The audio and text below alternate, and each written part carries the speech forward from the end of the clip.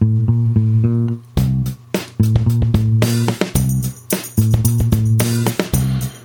you're listening to the Mac Observer's Background Mode. I am your host, John Martellero, and this week my guest is Steve Silberman, an award-winning science writer. Steve, welcome to the show. Hi, John. Nice to be here. For the listeners, Steve Silberman is an award-winning science writer, award-winning book author, public speaker, TED Talk speaker, sometime record album producer, and a lifelong Mac user. His writing on science, culture, and literature has been collected in a number of major anthologies, including the Best American Science Writing of the Year and the Best Business Stories of the Year. So, Steve, welcome to Background Mode. I've been following you for a long time on Twitter, and you've written some amazing stuff. We were talking before the show about how I was impressed by an article you wrote back in 2011 at Wired, and I hadn't realized that we had communicated back then, so it goes way back with you. That's great. Thank you so much for reading my stuff. Yeah, I think you're a really great writer, and that's why I wanted to have you on the show. Science writers have a warm place in my heart, because that's what I do, technical writing, science writing. So tell me about your early career, your education, and your ambitions in the early years. What were you thinking about as a student? Well, in a way, everything came together later in life when I got hired by Wired, but I started out loving science fiction. I was sort of a classic geek when I was a kid. Oh, cool. And so I was obsessed. Yeah, I was obsessed with, Ray Bradbury and this anthology called Dangerous Visions, and also the TV show Outer Limits, the original series. Oh, I lived for that show. It's still what I lived for that show. The intro, when they took control of your television set, it gave me chills, and it still does when I listen to it on YouTube. But so I was fascinated by science fiction, and I won a poetry contest when I was in 6th grade. My poem ended up going to Expo 67, this big World's Fair. And so I actually got really into poetry and ended up meeting a poet named Allen Ginsberg, who was a good friend of Jack Kerouac's of the Beat Generation, if you've ever heard his name. Yep. And so I ended up studying poetry and working with Allen actually for many years. And he really trained me to do two things: to do deep research. He was a very political poet, and he had file cabinets in his apartment in New York full of hard information, not just like poetic opinions, but research information about the things that he wrote about. He also taught me to be very attentive to language and to believe that language could really change the world if used wisely. And his poem, Howl, did help change the world. So I worked with him for a long time, then started doing journalism for the San Francisco Chronicle. And then eventually I joined an early online community that I'm sure many of your listeners are familiar with, called The Well. Yes. And I found that I loved The Well. It felt like what I had been born to do once I found it. And this was really early, it was before the web. So I got really into The Well, and on the basis of my writing on The Well, an editor at Wired named Gary Wolf asked me to become a senior editor of Wired's website, which was called Hotwire, if anybody remembers that. In fact, I'm ashamed to admit, we invented the ad banner, actually, at Hotwire. So I started writing news stories, mostly about science, every day for a digital native news service called Wired News. And that was my baptism of fire in science journalism, was writing 1 or 2 stories every day for Wired News starting in 1995. What led you into the science aspect of your writing? Well, it was really my original fascination with science fiction in a way. And Wired was like science fiction that was becoming real at that moment, And so, in fact, I don't know if you remember, the pilot episode of Outer Limits was called The Galaxy Being, and it had a very young Bill Bixby chatting, really, with an alien in deep space. And they both brought their own unique experience to the conversation. And it wasn't until the internet came along that I felt like I could really participate in a conversation like that with people all across the world. It was a heady feeling in those days. We were all pioneers, learning computer systems on our Apple IIs, if you go back that far, I do, and learning how to have a computer in your house and things you could do with it, having a Hayes modem and being able to dial into the world. Boy, it was a great time. Yep, that sound. Yep, the sound that when the door to the world would open, which was the modem, coupling sound. And I remember I was living with someone at the time who had a sort of a dim view of the internet, and he would say that I was talking to my, quote, imaginary friend. Well, we all have lots of imaginary friends now. Well, before the real internet, the .com era, when the internet went public in 1996 or 7, we had America Online and The Source and things like that, where people thought they were on the internet, but actually they were on a service that was a little bit more tightly controlled and more of a walled garden, so to speak. A lot of people for years afterwards thought they were on the internet when they were on AOL. So, yeah, absolutely. No, and I remember, being in chat rooms with strangers. One of the stories that I wrote for Wired News, I got a female name to be in chat rooms and had a completely different experience of America Online than I had as a male for a week for research for this article. And so I started to become a sort of anthropologist of the online world. So what happened when you posed as a female? What was the difference? What was going on there?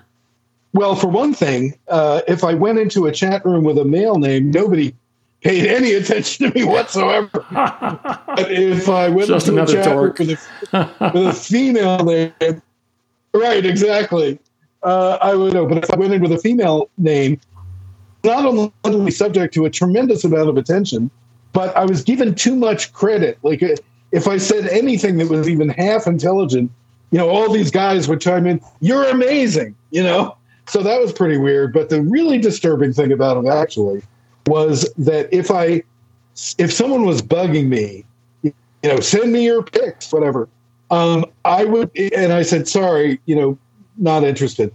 They would often come back at me with truly violent, threats.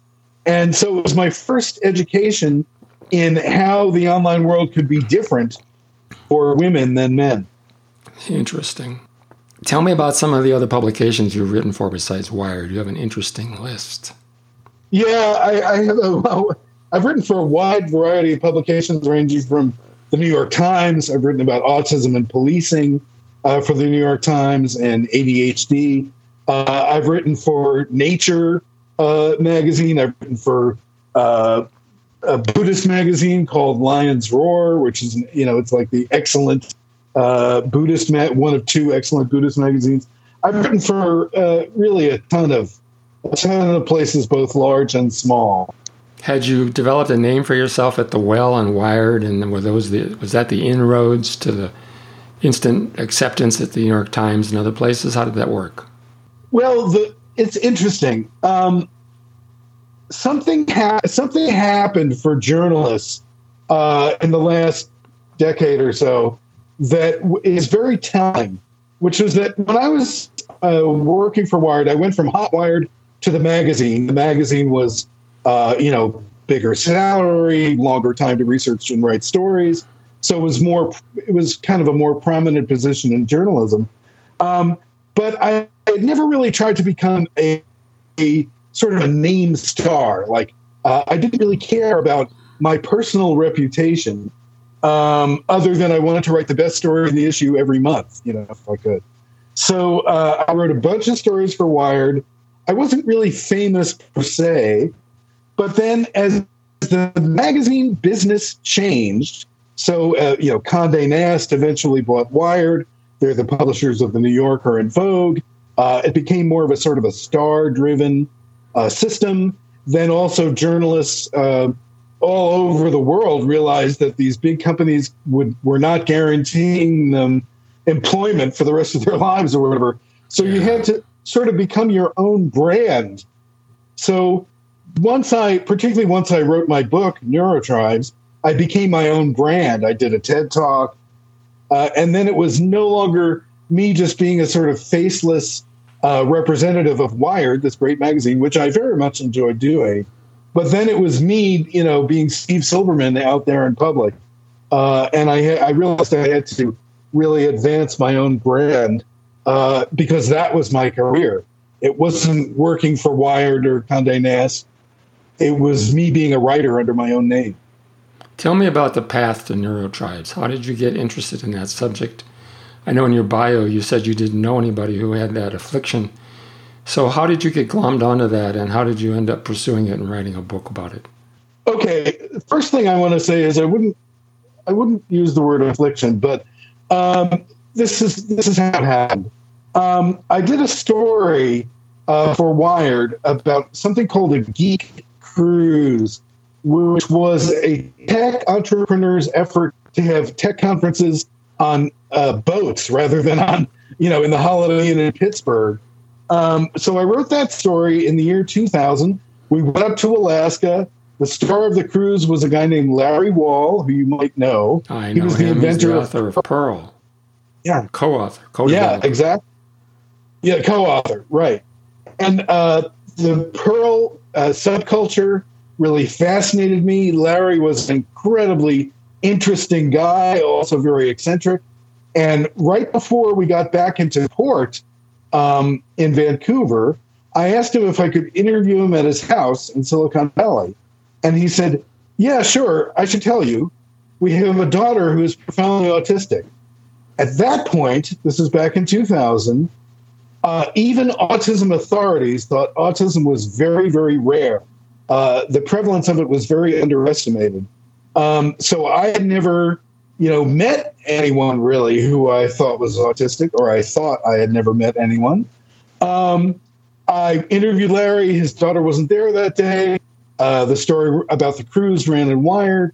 But then about 6 months later, another technologically very adept family in Silicon Valley, the patriarch of that family, had built the first computer in the Middle East back in the 1940s.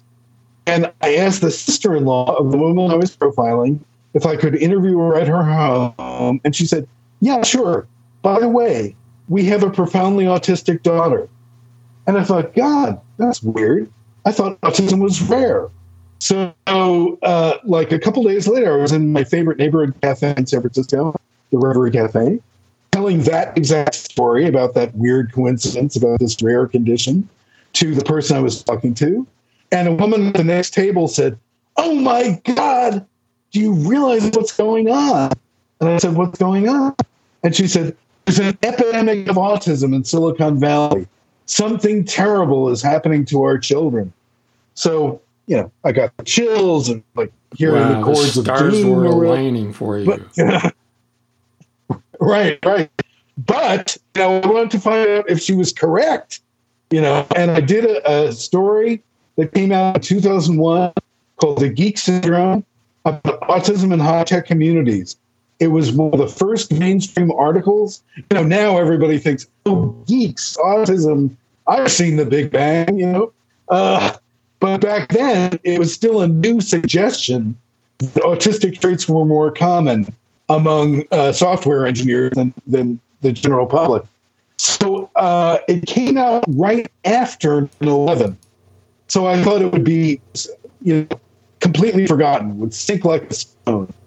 A different thing happened, which was I got email about that article almost every week for 10 years. And there were people, these were from, the emails were from autistic people who had struggled to find jobs or to get health care, from the families of autistic people who suddenly recognized their relatives in the descriptions of autism that I had made in the Geek Syndrome. And basically, there was a tremendous amount of interest out there in the tech community about people with autistic traits. And I started to realize that people with diagnosable autism in particular people with diagnosable autism in particular faced really serious problems. And these problems were not symptoms of their autism. They were symptoms of a society that was not set up to meet their needs. And in the meantime, in the 10 years since my article had been published in Wired, society had become obsessed with autism, but it was obsessed with a different question, whether or not vaccines cause autism.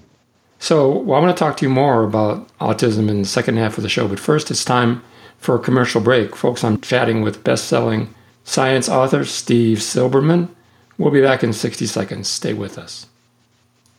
Hello there, all you fabulous Background Mode listeners. I'm Charlotte Henry with the Mac Observer, and I just want to say a few words about how you can support all the things we do. If you're thinking about buying something from Apple, Amazon or Macmore, simply go to the Mac Observer's homepage where we have a section called Support TMO. Or you can just enter www.macobserver.com/Apple Store, all one word, and that will take you to our special page for Apple and all our other affiliate partners. If you make a purchase from one of our partners this way, the Mac Observer receives a small compensation for sending business their way. Pretty cool, right? And, even better, you don't pay a penny more. This small fee from our affiliates helps us continue to bring you TMO's daily news, reviews, tips, how-tos and podcasts just like this one. So, the next time you're thinking about an online purchase, please do come to TMO's homepage and support the Mac Observer.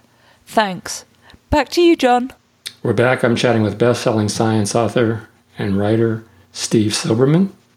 So I'm curious about autism, the estimation of what it is, the effect it has on people, what causes it. Tell me more about the clinical side of autism. I'm curious.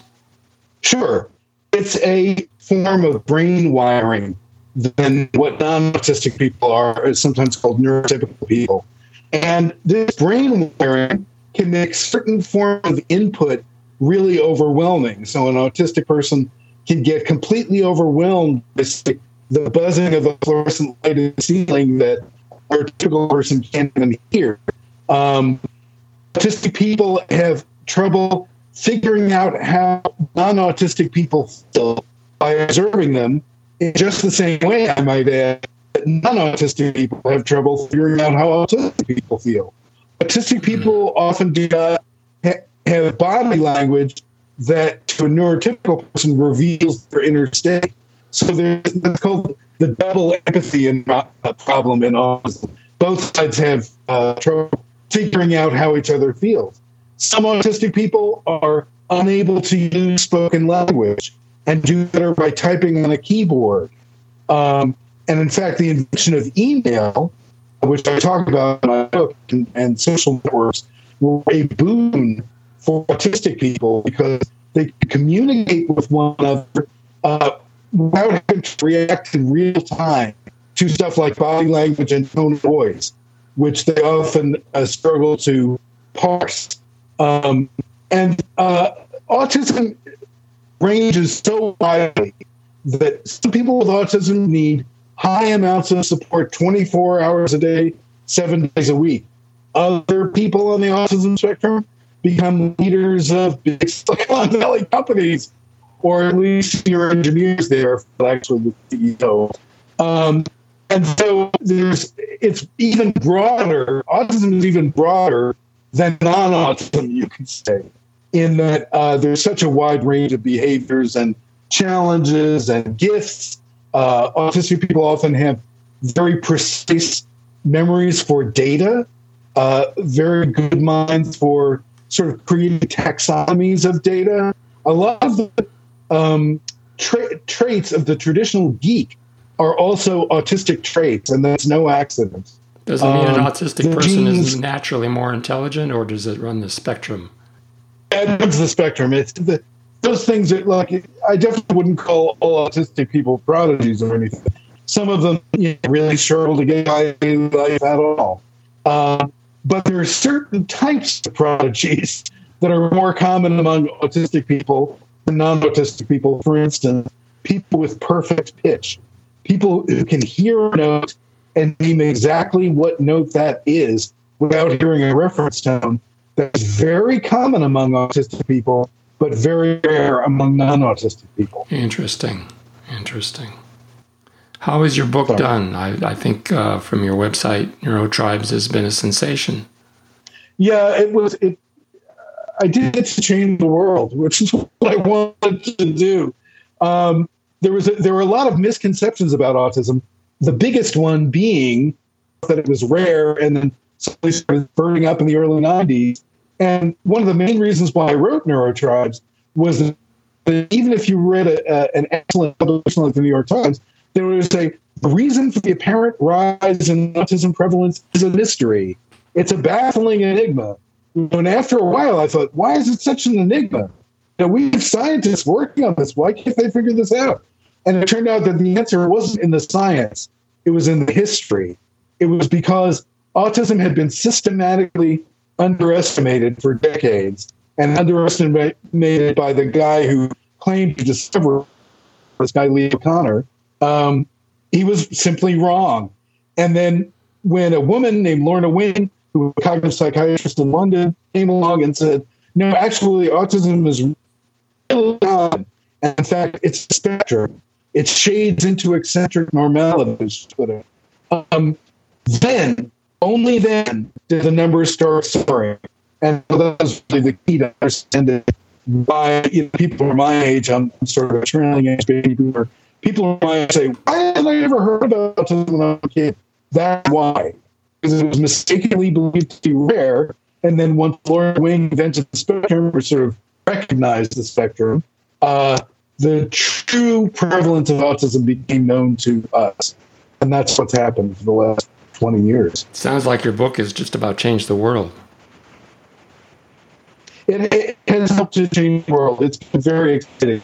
I mean, I was supposed to go to Europe 5 times this summer to give talks, but obviously those have all been canceled.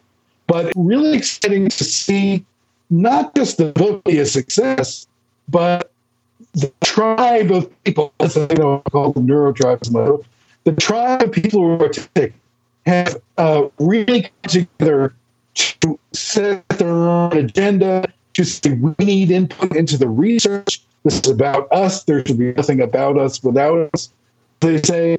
And the autism rights movement has become an outgrowth of the disability rights movement, as it should really, because autism is a very common disability. And it's been wonderful to be sort of a mainstream journalist who covered the birth of that civil rights movement. All right, so let's move on. We have only a little time left.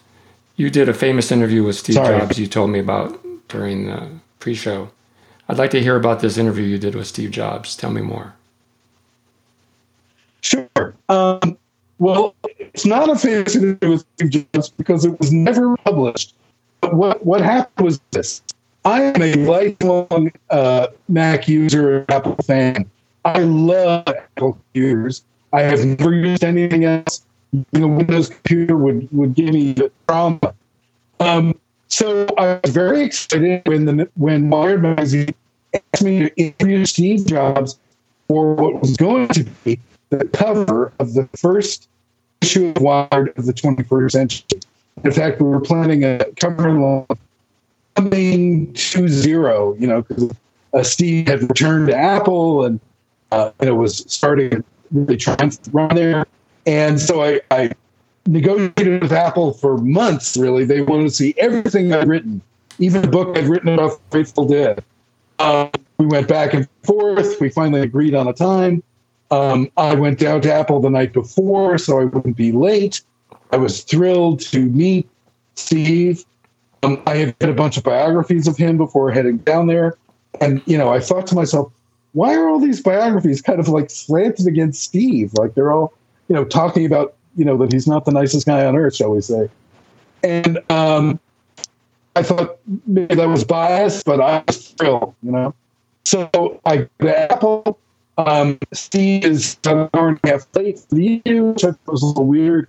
In the hour and a half, my PR handler is kind of nervously upping the ante of what she was going to give me for excusing him being late, including sentiment display, which was just out. Of course, I couldn't do that. I told her I couldn't accept such a thing. Then Steve walked to the room. He was barefoot.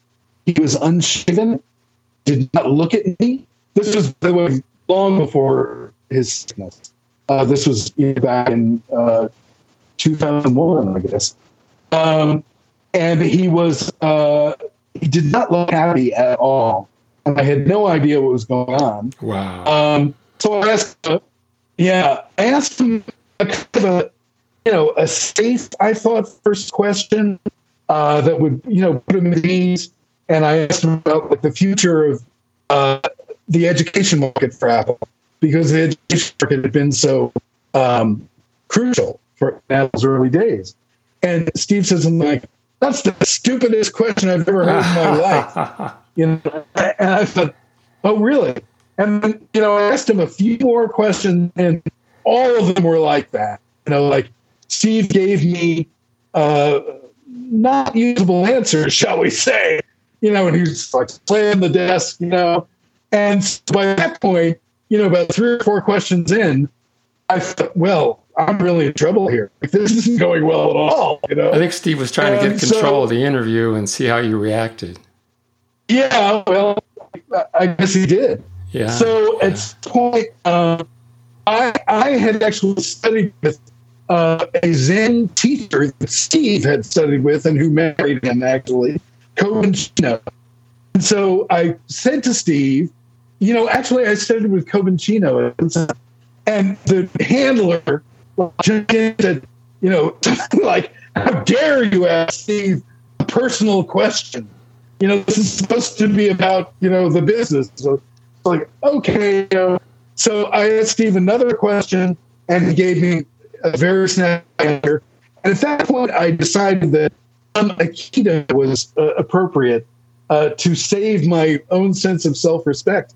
And so I just stood up, extended my hand, which caused Steve to sort of reflexively extend his hand. And I said, "Steve, it's obvious that the questions are not gaining your interest.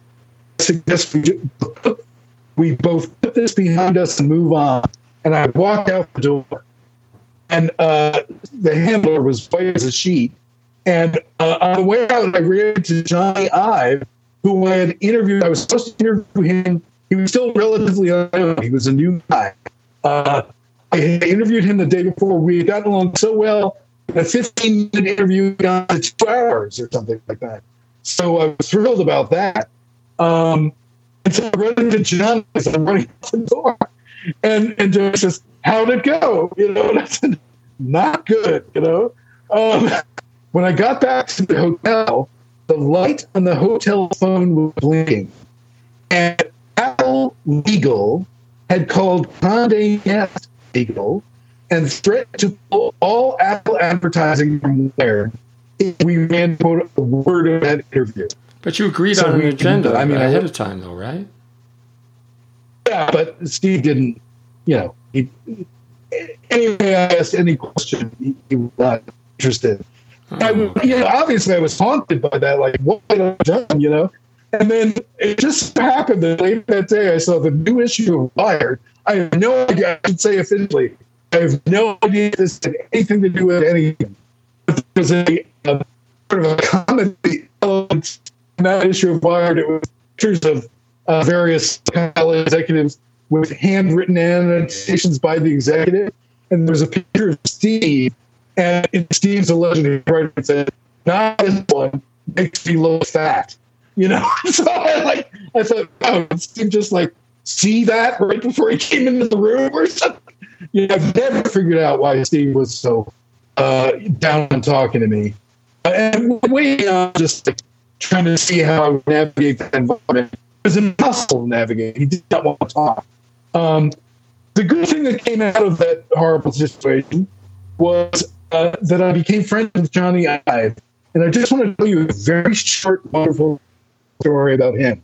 I used to see him in my thing I was talking about before. And he never hyped Apple stuff to me. We didn't talk about Apple, really. We just said hello and talked about the neighborhood and talked about his kids and all this. He is a lovely person. But one day, I went up to him and I said, "Johnny, I saw the MacBook Air, which was just now." I said, "It's a really beautiful machine." And he said, "Oh, thank you." And I said, have you seen the phone? Because the iPhone is going too. I said, no, I haven't. And he said, oh, you might check out the phone. People seem to like it. So he was like the humblest guy I could imagine. Cool. Well, we're going to have to bring the show to a close with that. I want to thank you for joining me and telling me these interesting stories. I'm fascinated. Steve, tell us how you can be reached on Twitter. I'm Steve Silberman on Twitter. That's SteveSilb as boy ERMAN. And I'd love to see listeners there. It's been great. Thank you for joining me on the show. I appreciate it. Folks, you've been listening to award-winning science writers Steve Silberman and John Marchellaro on the Mac Observer's Background Mode. We'll see you again next week.